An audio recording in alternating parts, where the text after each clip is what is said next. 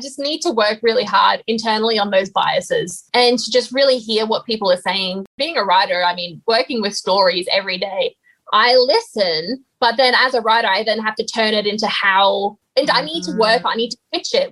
And that's just a business aspect of my brain. Whereas when I'm talking with people like you, I need to switch off that business aspect of how do I flip it to just listening.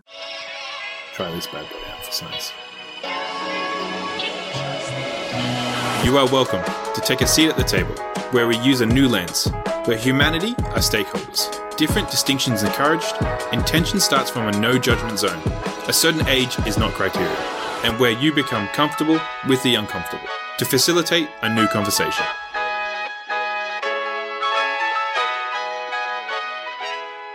It's so good to have you here. These are just casual conversations where, you know, we are diving deep into whatever that takes us and wherever that goes, because those are where the learnings are. I think, you know, one of the things that has been interesting throughout these conversations is just returning back to people as human beings and realizing that each one of us has things that we do, things that we talk about, things that we're learning about right now. And how do we do that well and turn up in what we're meant to turn up each day? And I think that's the exciting thing. And this month we've had the lens of the muscle of human intelligence, and that's been intriguing and some really interesting insights, one of them being about listening. I'd love your thinking around that.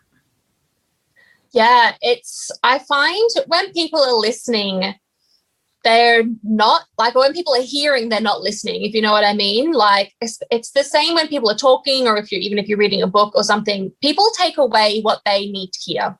So if someone's saying something and someone takes away something different, which happens a lot, it's such a personal exchange, and it might be frustrating for the person who's talking, but it might be a really healing experience for the person listening. You know, it's such a personal thing to go through. Listening, I'm terrible at listening. I'm learning to become a better listener. I hear what people are saying, but like I said, I don't always listen, and I'm someone who always reverts things back to how it's affected me in my life. And it's not to be to turn the conversation on me, but I want to kind of show the person that I'm understanding what they're going through or what they're saying. So if someone says to me, for example, I'm really super anxious right now, this is how I'm feeling, I feel sick to the stomach and all that kind of stuff, I would probably come and say, yeah, I felt like this when I broke my arm in Poland on Christmas Day snowboarding, which actually happened, by the way. But I'll be like, yeah, I felt like that as well, and I would turn it into something that had happened in my life, which isn't to take the message away from the person who's talking, but more to show that I understand what they're going through. I want to explain to them, yes, I can hear you and I'm listening to you. This has happened to me, so I understand. But then at the same time, I might take away something different than what they're saying. They might just need a hug. And I might then in turn give them some advice instead of giving them a hug. So which is for something that I'm going through at the moment. I'm so sick of people giving me advice. I'm so ready for someone to just give me a hug and be like, it'll be fine. Yeah. But as problem solvers, the humans are such natural problem solvers. When someone says they're upset or they're trying to get you to listen to something, you immediately go into problem solving mode because you want to help them. And we aren't, as a Western society anyway, we aren't really brought up to say, give them a hug. It's starting to come into play now. We're brought up to think, how can we help them? What can we do to help them? And often the answer sometimes is just give a hug. So when it comes to listening and understanding what people are saying, it's such an unlearning process to be like, well, what am I listening to and what have I been programmed to react as, But how do we do that well when a lot of what we're doing is online? How do you give a hug online?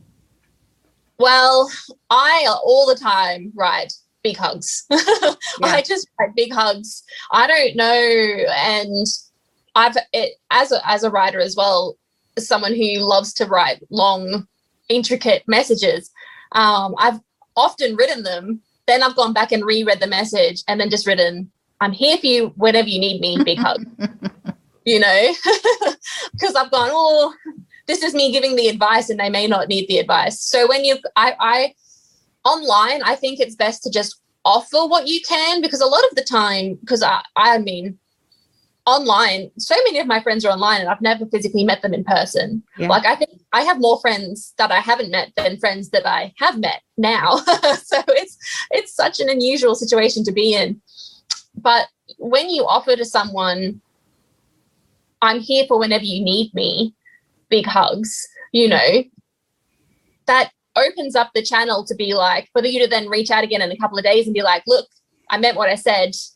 Do you need anything? Do you need a chat? Do you need me to send a lasagna to your house? You know, it's something like that. And I find that online, and especially because things can get taken so askew online, like if you send a text message or you write a comment or you write a post that is supposed to be neutral or has something that's relevant to you, it can so easily be taken the wrong way by someone else who's in a different mindset than the one that you are. And like I said before, everything is taken personally when it's faced you. And so that's kind of that's one of the really difficult things about what we're going through as a this technological age. But I mean, at the end of the day, like I said, we're all a learning process, and how they take your content or your message or your post is their problem. You know, we can only just say, I'm here for you.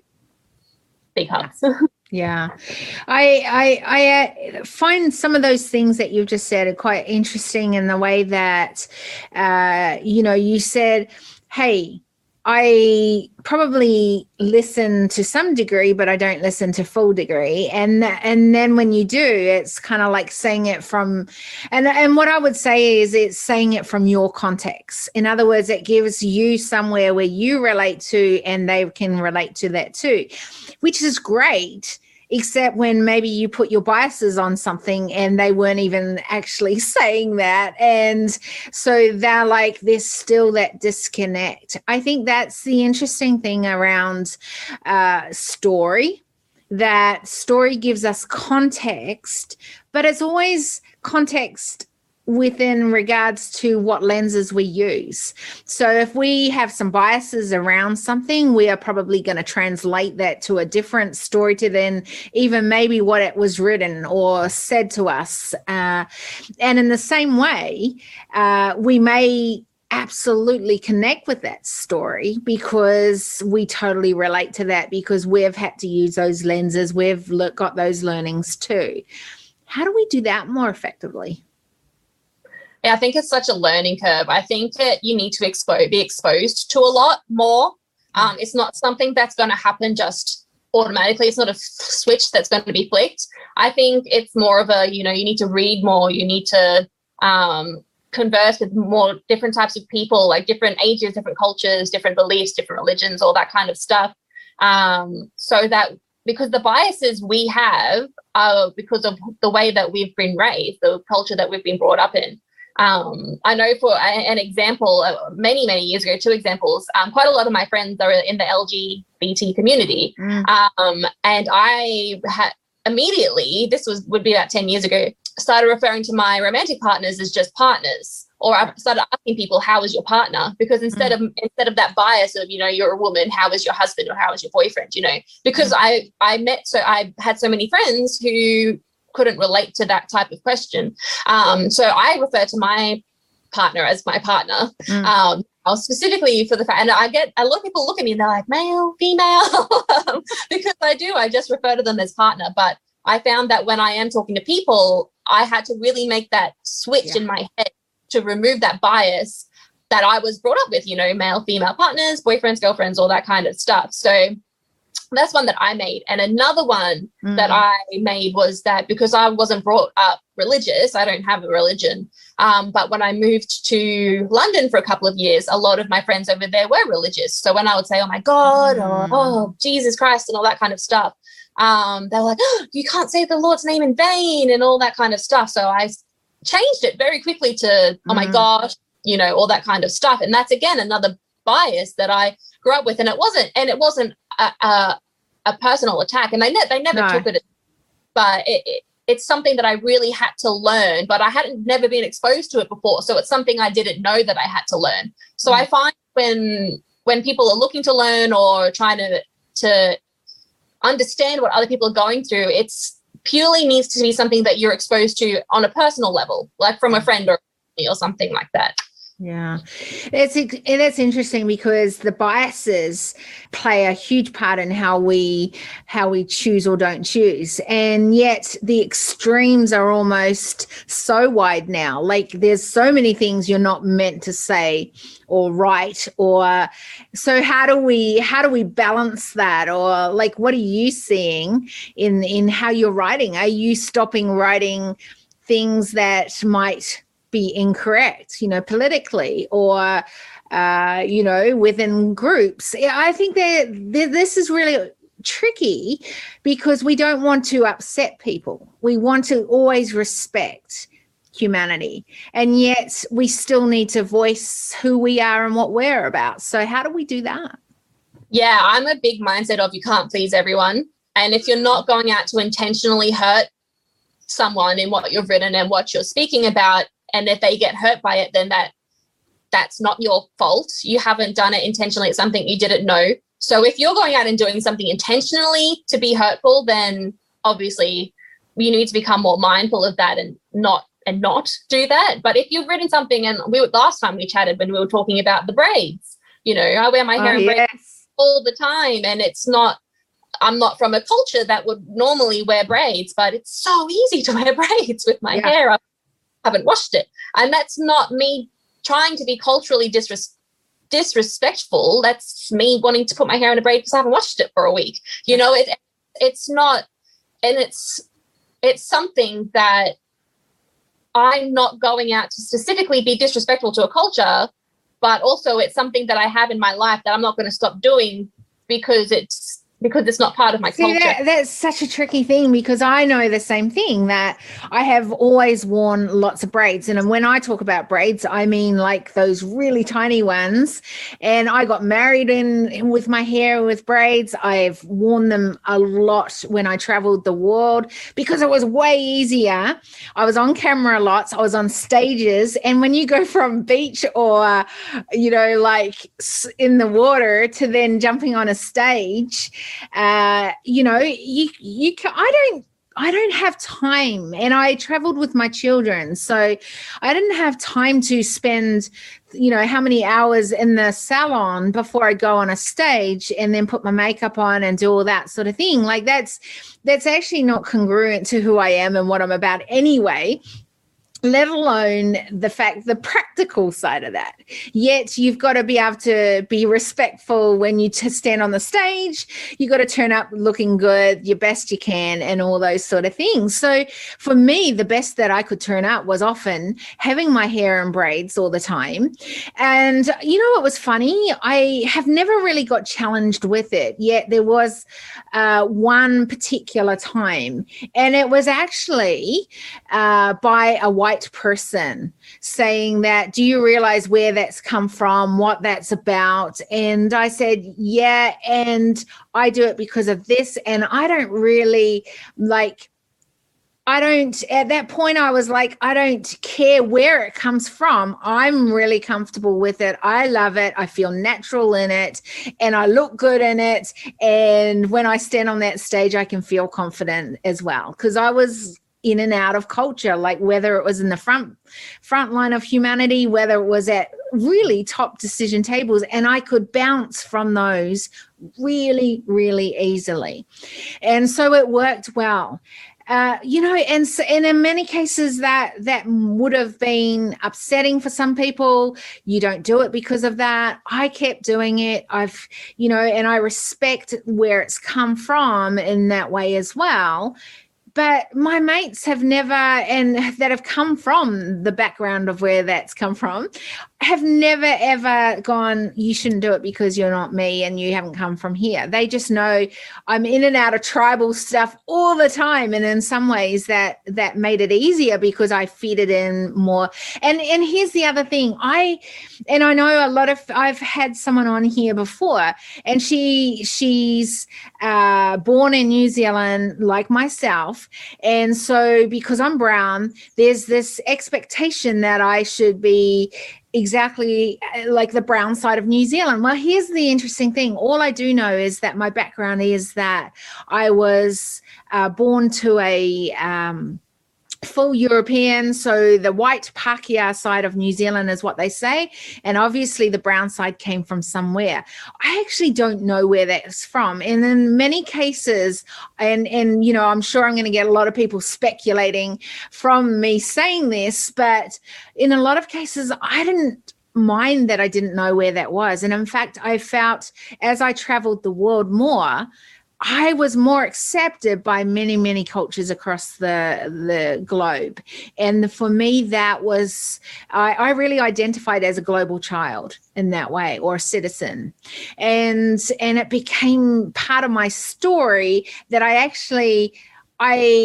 loved humanity, and I loved being a part of humanity. And that's kind of where, not even through the insights of my work, but me as a human being, how I related to that and how I fitted into that.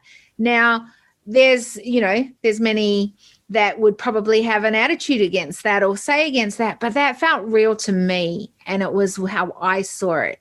And then, you know, just even talking on things like this at the decision table, there's moments where people go, well, I hope you don't say this or you don't do it this way. And I want to be always respectful to humanity, but I also want to give voice to humanity. And I think there's this interesting, and you know, anything goes here because it's a no judgment zone. So I hope people don't judge me for what I just said then, but it's true to me. And I want us to be able to be true to us, whatever our story is, whatever that looks like. Now, there's times when I have to pull back and go, you know, this time is not appropriate to do that. Have you seen moments like that in your world? Yes. Yeah. I think that, for example, for a big example, the whole Black Lives Matter thing that started happening last year in the Voices, I learned so much from just the videos that I watched and the reasons things were happening. One of the most powerful things that I ever watched was this woman talking about how about the starting line and all that, and where the black and the white people started and everything like that. And I understood it. I had known about it, but I didn't know about it as much. But what she impacted me was saying, especially when the looting was happening, was, you know, the question shouldn't be, why are they looting? She said the question should be, why do they feel like the only time they're only ever be able to get this product that they're stealing is by stepping through a glass window? So, and I was just like, you know, I was just like, what a power question, you know, because again, everyone did was just focusing on the looting and they're just doing it for the sake of doing it. But I was like, well, actually, I don't, like, maybe some people are, but the majority of people are in poverty so much that the only way they're going to be able to get that loaf of bread or the present for their kids or a TV or whatever it was that they were looting was by stepping through a broken glass window. And I was like, what type of society are we a part of where this is okay, where this is, you know, the norm that we just aren't told about all the time? And I know the media is so controlled and there's only such a small amount of things that we see, and it's only started happening because of all the shifts that have is because, and the only reason it happened was because George Floyd got recorded, and that's the only reason it started happening. So I feel like, yeah, we need to be super true to ourselves, but again, be super respectful of what's going on at the time. An example. So if we have something that we want to say, especially as a white person myself, if we have something we want to say, or if we say the wrong thing, or if we're uneducated in some way, you know, for the cultures that we're potentially, or the people that we're potentially hurting, to tell us that we're doing something wrong, or that, you don't, that's not actually what it means, or you don't quite understand, or that's quite a hurtful thing to say, and all that kind of stuff. Because I know me personally, I never go out of my way to say hurtful things, but that doesn't mean that I never do. Yeah. So That's a good point. Yeah, but I would like people to tell me that I've done something or said something wrong and said, actually, that's not what happened. I can explain it to you. Or if you look up this book or this resource, or watch this video, this is probably explain it better, so that for next time. Love that. And I think this is where it's all around our lenses in which we ask our questions. If we ask better questions, then we will become more aware, and then we can, ensure that whatever it is to us, that we are, putting that in place. And I think that that's the thing. When you've got different lenses, you can use different filters to then how you will act, do, speak, see, whatever it is, right? It's interesting because I think that, it's easy for us to just hear pieces of the puzzle, and we're not always hearing, like, even with social media. I mean, that's one of the reasons there's this huge kerfuffle right now around the media and what is being exposed to us versus what, maybe if we had more of a variety, then we would have less biases a particular way. And I think that's an interesting concept. How are you finding, like, you're in a generation where not everyone would be doing or thinking or acting the way that you are. What are you seeing? I'm seeing a generation, especially, that's really struggling to come to terms with everything that's changing. So we've got our parents' generation, which is so set in their way that they're not really open to changing. Like, a lot of people aren't open to the change. And then we've got the generations below us, which grew up in a world that was a lot more accepting and a lot more, beginning to open up and understand, and they're a lot more aware of where their future is heading. Whereas my generation grew up in the generation that's right in the middle of having the super, super closed off parents and grandparents, and the super open-minded, like, cousins and all that kind of, like, younger generation. So especially with my generation, I found that so many people confused. My generation has a super high anxiety level. They're in that generation where we're trying to please everyone, but know that we can't. It's such a tough area to be into, because we're trying to become to become leaders for I know for my kids especially, we're trying to become leaders for the younger generations, so that they don't have to remove as many blocks within them as what we have. Like, this last 3 months, I think, of my life have just been a shift after shift after shift after shift after shift. And with everything that's happening in the world, it's not a lot of it's been in my control. And I think as a generation who was kind of taught that, this is what you control, that, you get the good job, you do the school, you go to the uni, and because this is what we did, and we controlled everything we did. So we're in that mindset. Well, we've been taught that we control everything, but the reality is that we don't. And so the younger generations know this. So they obviously have to deal with everything that's come before them as well. But they have that open mind of knowing that what will be. But my generation and me, myself, we're in that shift of where we know that we control things, but we just don't know how. We don't know how to do it because we haven't been taught, and we can't ask anyone else. We can't ask the older generation, because they'll be like, no, that's not how it's done. It's done this way. And when you question it, they go, that's how it's always been done. So it's such a tough situation to be in. And you've got the people who, in my generation, who staunchly listen to their parents and their grandparents. They're like, no, this is how it's done. And then you've got the people who are half questioning and going, I know that's not what it used to be, but, is it like that anymore? And then you've got the people who are like, the universe will guide us exactly where we need to go, and we're all on the same path, and this is what we're doing, and we're creating the new world. And I'm probably somewhere between the second and third rung in that. Yeah, in that you bring up so many good points there. Firstly, how do you see us narrowing that gap?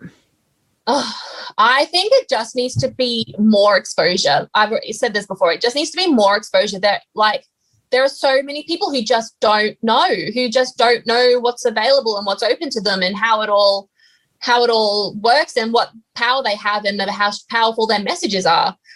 Because people still believe that no one wants to listen to them. Like, you know, the Brittany Hockley that's going on at the moment in Parliament, and people are still saying, well, if it happened 2 years ago, why is she bringing it up now? And you're like, well, because no one would have listened to her 2 years ago, you know? So true. It's still in that process of, you know, there wasn't a safe space for her to come out, but now there is. And, you know, but people, those closed-minded people still saying, but why this isn't how it's done, you know, no one wants to hear about this. But I'm so glad that it's starting to come out, because it's bringing up so much more topics to talk about. And another thing that I'm actually quite passionate about that I haven't really spoken to much is the Johnny Depp Amber Heard situation that happened, for a really high profile situation. And while I don't know much about it, I obviously don't know them personally. I don't believe that either party was innocent in whatever happened. But for me, for Johnny Depp to have lost everything instantly, what I feel like that message that came out was that every male that has ever been abused, who was praying that Johnny Depp would get some sort of redemption from it or some relief, so that they could come out and speak their truths, it was just shut down immediately. So I really feel like in the growth type of momentum that we're trying to go in, I feel like that was such a lost cause, or such a lost, what's the word I'm looking for? Growth scenario for us as a planet to go into, because they are such high profile celebrities that I think there would have been millions of men watching this who have been abused to go, well, if Johnny Depp can come out of it and be believed that he was abused in some way, shape, or form, then if I come out, maybe I can also be believed. But it's still such a, you know, women being abused has only just started to come out, and more beliefs starting to happen. It hasn't even really been spoken that men get abused as well. So, and I feel like because men have such a higher rate of suicide levels, because they are taught that to be strong and tough and, you know, hunter-gatherer type situations, and along with the women having to be the full raising the kids and everything, while the world is changing, the stereotypes are still there. The stereotypes aren't changing as quickly as the world is. So it's such a difficult situation to be in, you know. It is, but here's the thing I'm learning. So I love what you say there. The stereotypes haven't changed. The world is changing, but the stereotypes isn't. I'm always creating new words for things, even with team members, with what I do, how I do it. And the reason is so that we don't have the biases that come with it. And, you know, I used to always start my this is when I first started working with women many moons ago, and I used to say I'm, you know, because I was known as a butt kicker, and so I would introduce myself going, so have you ever met another butt kicker?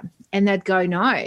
And I'd go, great. So that means you haven't met someone like me who can bring and deliver what I can today. And so it was just a great way to get people out of, I could have come as, well, I work with, you know, women entrepreneurs and help you to get your work-life balance. But so does everyone else. And so it just put this frame on it that maybe I don't know her, maybe I don't know what she can bring to the table, maybe I'll be open to that. And, you know, that began many times of framing how to do things in different ways so that I could then help people to break out from that. Because I think I totally agree with you that many stereotypes aren't changing with where the world is changing. And that even just in generational gaps of what you're talking about, those gaps are widening because there's expectations on either generation. So here it is. I'm from a older generation than yourself. I am willing to learn. How can I do that better and more effectively? Yeah, I think that goes right back to what we started this conversation on with listening and not putting your own biases on what you're hearing as much as possible. And because I mean, I learned to respond to people from my parents, from that older generation, which is why I still have my biases, or I refer it back to situations that I've been in. And I think it's more an unlearning process than a learning process. So I think it more just goes back to listening and asking better questions, like how, like you, when we first chatted, how are you really feeling? You know, how are you really feeling? How can I listen to you? Or, you know, what situation or what is making you feel this way? You know, just saying, I'm open to the response. I'm genuinely going to listen. Yeah. And I won't reply until you're finished, you know? So I think it's more of an unlearning instead of don't give advice, just no, that's interesting. So here's the other piece that I find really fascinating is the anxiety piece. You said there's, you know, in a lot of cases, anxiety is on the increase within your generation. Why do you think this is? Like, where's this anxiety coming from? Yes, I get that there's expectations on either side that this brings it, but what else is creating that, do you think? I think it's coming a lot from the fact that the people who are treating us aren't open to learning new things. So I think a lot of the time, like I said before, my partner's going through a lot and he's dealing with a lot of things, and he went to the doctors yesterday and he got given such a generic prescription. Yeah. That it's not the things he got given aren't going to help him. The things he got given are going to amplify the symptoms he already has. And they even forgot to give him one prescription. They said, oh, just walk to the pharmacy, I'll drop it off there. You know, it wasn't a checkup. And the problem we're having is that, the generation, so the anxiety that's going on in my generation's life, I think is happening because the people who are supposed to listen to us are trying to treat us in ways that don't work for us. They aren't learning about what's actually going on. And it's the same with with the endometriosis that's starting to come out, and, you know, that, you know, having horrendous cramps and bleeding every month is not normal for women, or, you know, pregnancy isn't that bad, or labor isn't that bad, or, you know, or even, you know, you can start having sex 6 weeks after you've pushed a human out of your body, you know, whether you say, you know, which your husband or your partner might be cheering for, but you might not be ready. But it's actually good point. It's almost actually enforced that at 6 weeks you need to have sex if the partner is horny, you know? Yeah. It's such or if you're not ready, oh, what about a blowjob then? You know, that's what people are being told. And you're like, well, no, I'm trying to breastfeed, or I've got a crying baby, or I'm crying for the last 3 weeks myself. You know, I'm not in that space. Yeah. Oh, but he's going to find someone else. And you're like, no, this is what's still being enforced in us. And these are the things that we're dealing with because of these biases that are still around, these stereotypes that are still around, that we, even in, I think, LGBTQ environments, you know, that, you know, whoever holds a child or is doing most of the rearing, you know, it's you offer favors for happiness. And I don't think that's the way it still needs to go. I don't think that's the way it goes anymore. And I'm hoping that it's changing a lot quicker than what I'm seeing. But yeah, I think that has a lot to do with the anxiety that comes around with my generation and everyone else. I remember just before I just want to, so before you go to that piece, I just want to make sure that I get that piece around the favors. What were you meaning by that? That you exchange favors for kindness. Yeah. So even in, you know, when people say, you know, you need to have, I'm thinking back to my parents and grandparents, you know, you need to have sex with your partner so that he's good to you. You know, you need. So that concept. Yes. Yeah. Okay, good. I just wanted to make sure I understood. Yeah. I just don't believe that's a thing anymore. Well, I hope it's not a thing anymore. And beyond a partner, I think that goes into a business, that goes into an organization, that goes into, there's so many things. Hey, I did this for you, so now you owe me this. And that is such an old school mentality, like you're saying. And we see it rearing its ugly head all the time. And it's not just in partnerships. It's not just in relationships and personal relationships. It's in the business. It's in organizations. It's in communities. The expectations that come from that then are just huge. Yeah, it's crazy. Like I found myself the other day, like I have an amazing group of friends who help each other out. But what I find is that if one friend helps me fill up my cup, then I don't always return the favor back to them. I might fill up another friend's cup who needs help. And it's not that I don't love and respect the friend and genuinely appreciate the friend who helped me out, but it's just that I'm full now. So now I can see that someone else needs it more than this person. And it's not, and it's not an exchange of favors. I feel like it's more of a like circle or a funnel. I think actually that's an interesting concept, because I really love the fact you're bringing this up, because I think that I've been guilty of that even with my personal relationship with my partner. And, it's like, okay, I did this, so you need to do this. And the gold came when I realized I just gave because I give and I love. And I think that that's what you're saying here is, what if we give and love and we spend time doing that? And that doesn't mean that sometimes I'm going to be probably giving you some love, and then other times I'm going to be giving that person love. And it's not, this is, hey, I've done enough here, now you owe me this before I'll give you any more. It's just, if we, and I really learned this year, because someone, and I can't remember where I heard it, but I began doing it on January the 1st, because it was part of this, having these consistent conversations on the decision table, which is, I just want to pour out. When you pour out of, that means that you've got like a giving spirit. You're thinking, how can I add value to the other person? And that didn't mean that, hey, when I got to a certain level, you don't get any more. That wasn't like that. And I think, what if we do it like that, rather than going, hey, I've given you a favor, it's your turn, pay back, return on that one, right? Yeah, exactly. And I think in a business perspective as well, something that has frustrated me so much in my business, that is when, you've done a service to someone and they pay you after the service has been done, and they don't pay and they don't pay and they don't. Then you have to ask them for it, and they're like, oh, how dare you ask me to pay for something you've done for me? I had this woman years ago who when I first started coaching, I only charged $1,000. I charged her $100 a month. And she just kept putting back the money. And I said, if you don't pay me this week, I'm going to have to raise my prices. And she's like, oh, you money grabbing bitch, blah, blah, blah. I thought you were, a woman and you understood what I was going through. And you're not the person I thought you were. And now I'm going to pay you this. And this is going to be the last time I ever talk to you. And I was like, good. Because I did this for you and you didn't pay me my $100 this month that you had a whole month to prepare for. And I knew the situation she was going in. She had a sick child and all that kind of jazz. And I donated to her GoFundMe. I referred her to people and all that kind of stuff. And I said, look, I actually have my own bills that I need to pay. Yeah.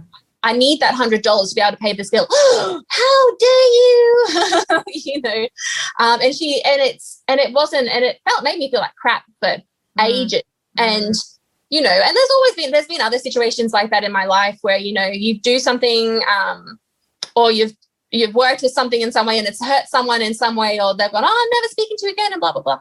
And it's not, and it wasn't, and, as I said before, it's never an intentional thing, but you need to fill your own cup as well. And, have that, especially in businesses, have that give and take of people doing what they can, so you can then help other people. And it's just whereas it's such such a tunnel vision exchange a lot in business at the moment, which I'm grateful is changing, because a lot of people are going, I am creating this business to help the world instead of helping myself.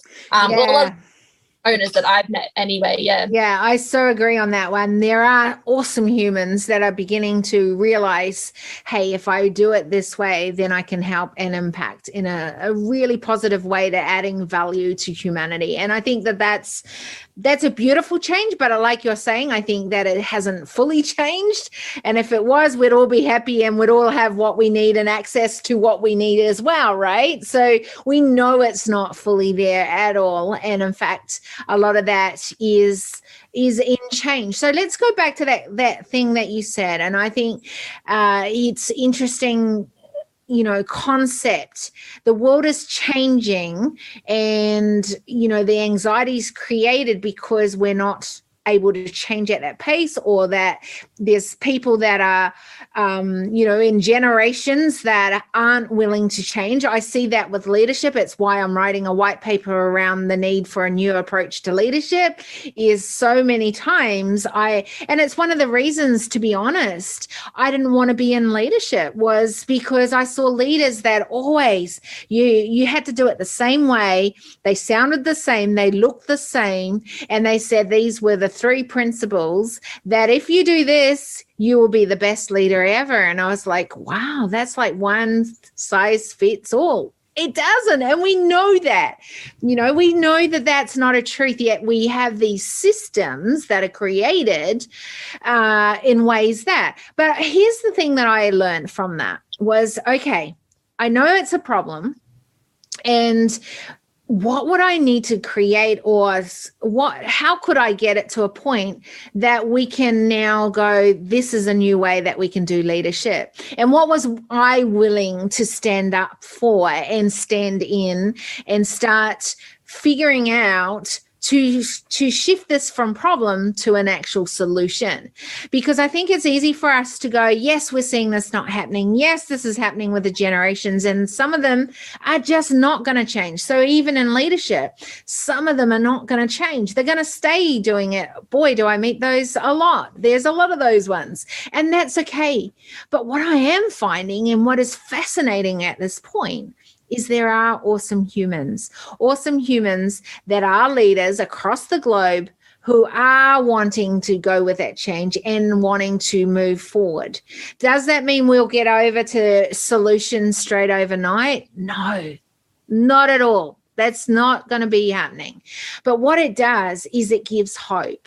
And what would that be if you think of where you are, what you're seeing with the generations, that gap that we'd like to narrow from generations? What would it need to take for you to have some hope there? I would just love to see more conversations like this in bigger scales. So I think because there's like one person who controls the media, especially in Australia, that they dictate what we see, when we see, how we see it, all that kind of stuff. I think, and it takes such a long time for people to find people like you, or people who genuinely want to talk about how to create better change in the world. And I have found an amazing group of people who want to change the world and who want to change it for the better, but that's just who I work with. And I found that almost by accident. I mean, nothing happens by accident, but I know what you mean. I almost found it by accident. And people haven't had that accident yet. People haven't had that accident. They don't know where to find these types of resources that are available to them, because no one's allowed to share it. Everything gets taken down or blocked, or, this post has been removed due to violations or whatever. It's not easy for people to see that this is available to them. So I think what just needs to change is that we make it available to them. It's in as much as we can. So even if that's, like your post last week, and you said, is there anyone who would want to be on my podcast? And I was like, yes. Yeah. People, so we need more people asking, who needs to have these conversations, who needs to be hearing this, or who needs to expose to this, so that people can tag or share or join. And I think once it starts and gets the ball rolling, that it's so hard. Here's the thing. It is so hard. We are having phenomenal conversations on the decision table. Do you know how hard it is? I still have very little subscribers on YouTube. I have, I will tell you that people will not necessarily do any comments on the live decision table. It'll be afterwards that they'll personal message. It's almost like these conversations are so needed. It has opened up so many opportunities, and I've realized how many awesome humans there are actually wanting to be part of this change. But I can tell you, having been doing this faithfully for the last 2 months, every single day, it has been so interesting watching how slow it is, how many people won't share it, won't comment on them out in the public. So guess what? That means awareness is really hard to build.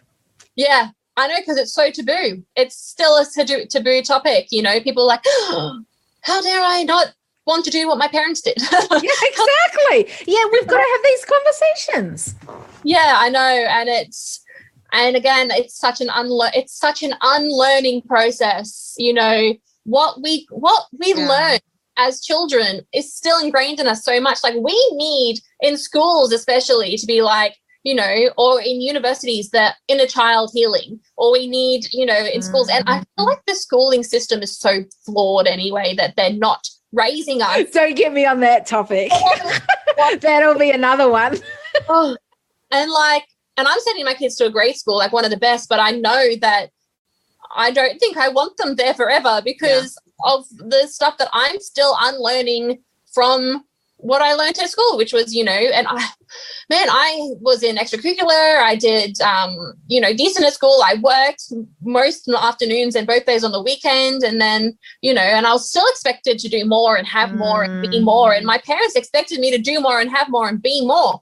And I remember when I finished school and I was working full time and I had 2 days off, I was like, I have 2 days off. And I was like, what is going on? But I felt like I was being lazy, or I felt like it wasn't okay that I had this time to relax, because that's what I was expected to do. I was expected to do all these things. And I don't want my kids to ever be in that high level stress at the age of 14, 15, 16, 17. You know, I got a job when I was 14.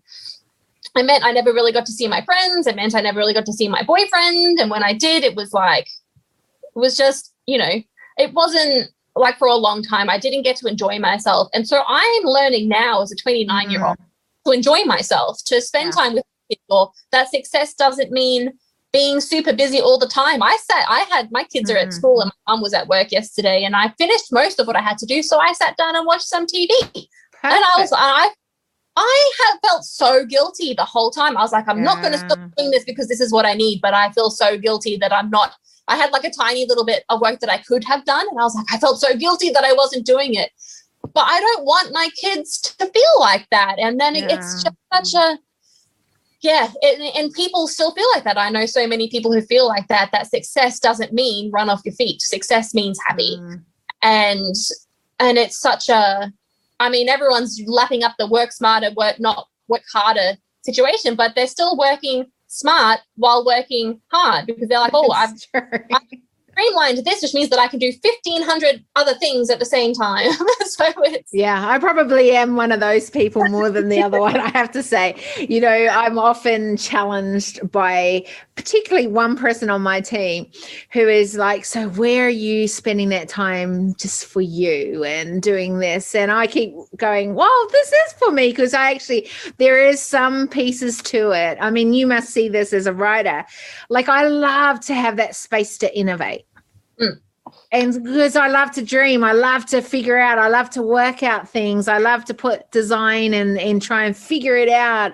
And so for me, that is refueling. That is, I know for other people, that's like, well, that's just more work. And I'm like, no, actually, that's the fun piece of my work that I really love doing. And I wish my whole 24/7 could be like that, right? But I would never get any of the other things that I need to do as well done. So it's interesting, because for some people, they love to sit on the sun at the beach, and they could do that for hours. If I did that, oh my goodness, I would be so bored. B, like I would be whinging.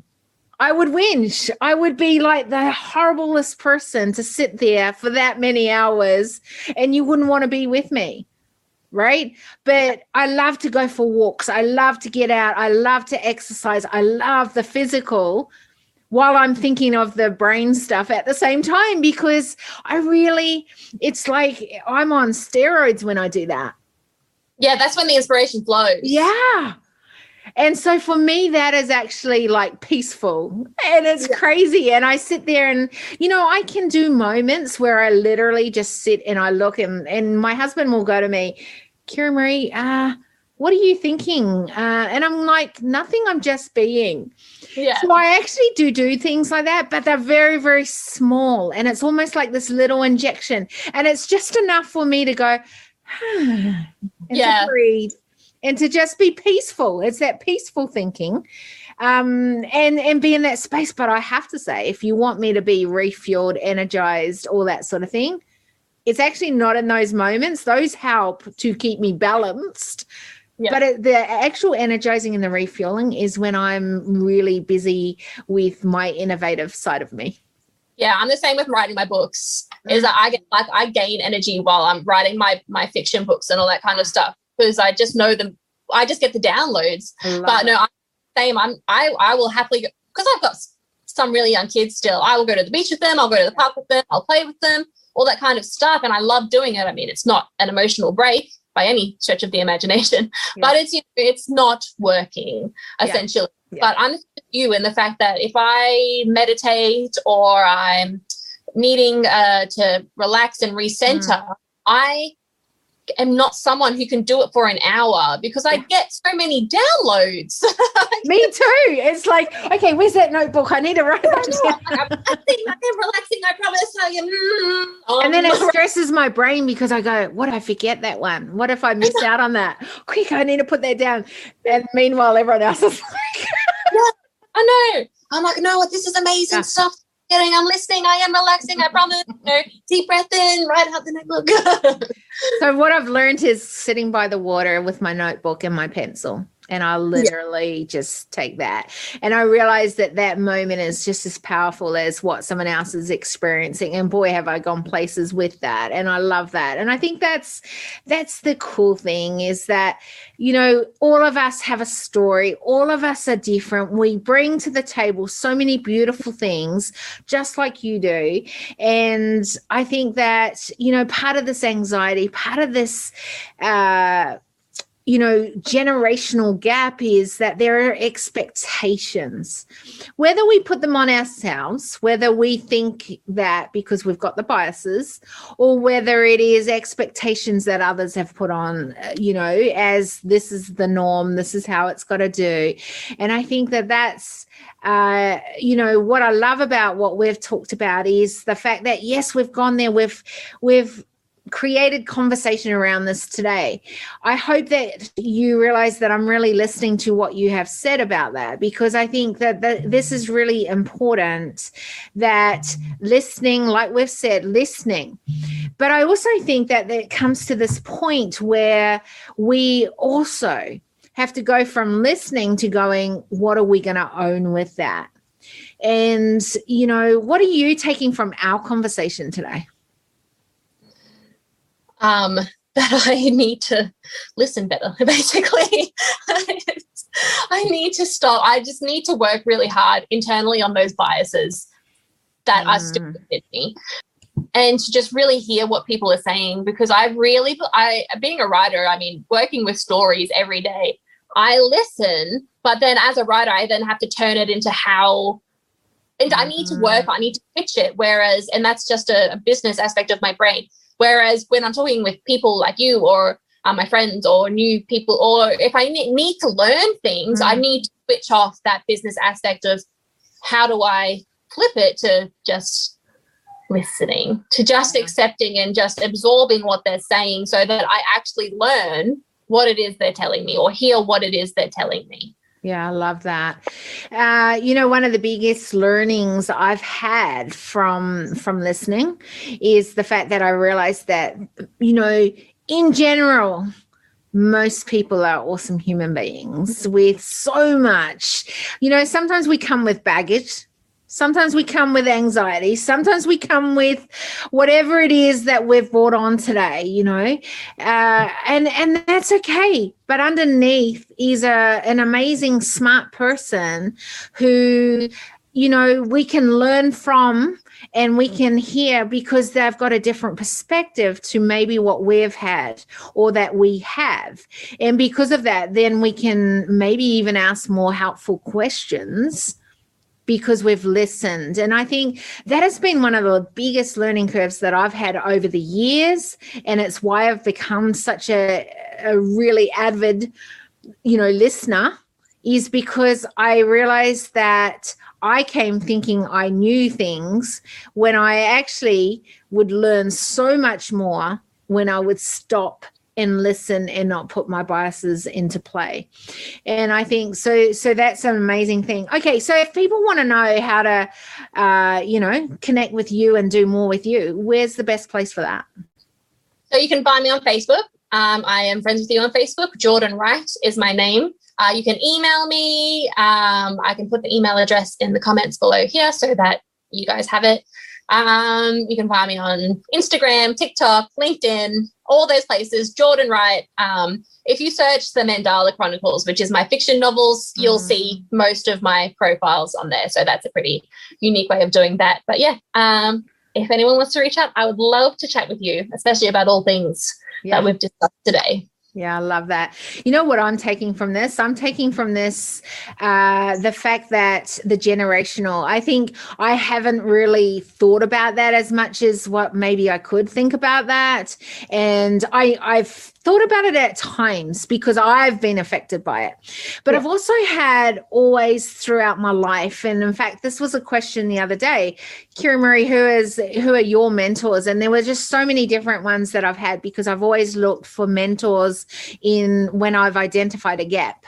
And I've gone for world-class people, literally, who are the ones, that have nailed that gap. And in saying that, I had this amazing mentor. She's passed away now, but for many years, she was like what you would call she was literally reminded me of Mother Teresa. And there's a reason to this because she was definitely a lot older than me, and she would go as a single woman to do work in India. And she was this most powerful woman that I'd ever met and been a part of. She was a very faith woman. And so it reminded me extremely of Mother Teresa. And, she sacrificed a lot to be able to do the work that she did. And anytime I got to, I would go and I'd go back to the place when she was in town. And I would literally just sit at her feet and I would listen. And even though there were things that I would disagree on, even though there were things that I would go, that's just kind of crazy thinking, there was so much gold in between that I didn't understand from her generation. I didn't understand because I hadn't looked through that as a lens. I hadn't understood what it was like to be racing out of one room to the safety of the back door to try and escape from what was officials trying to stop the work that she was doing in India at that time. And I didn't understand what it was like to have a proposal to be engaged and then sacrifice or make the choice. And she did say it was a sacrifice to her work, and for her it was God. So her work, she felt that she was to be married to God and her work, and that she wasn't to settle in a relationship, even though she loved the person. And, it's moments like that I am so thankful I have learnt from the generations. And then there's moments that my son was born and he had extreme special needs. And I have learnt so much from him. I call him one of my mentors, one of my heroes, because there's insights that he brings to the table that I would never understand, except that he's had to go through things that I've never had to face, and he has.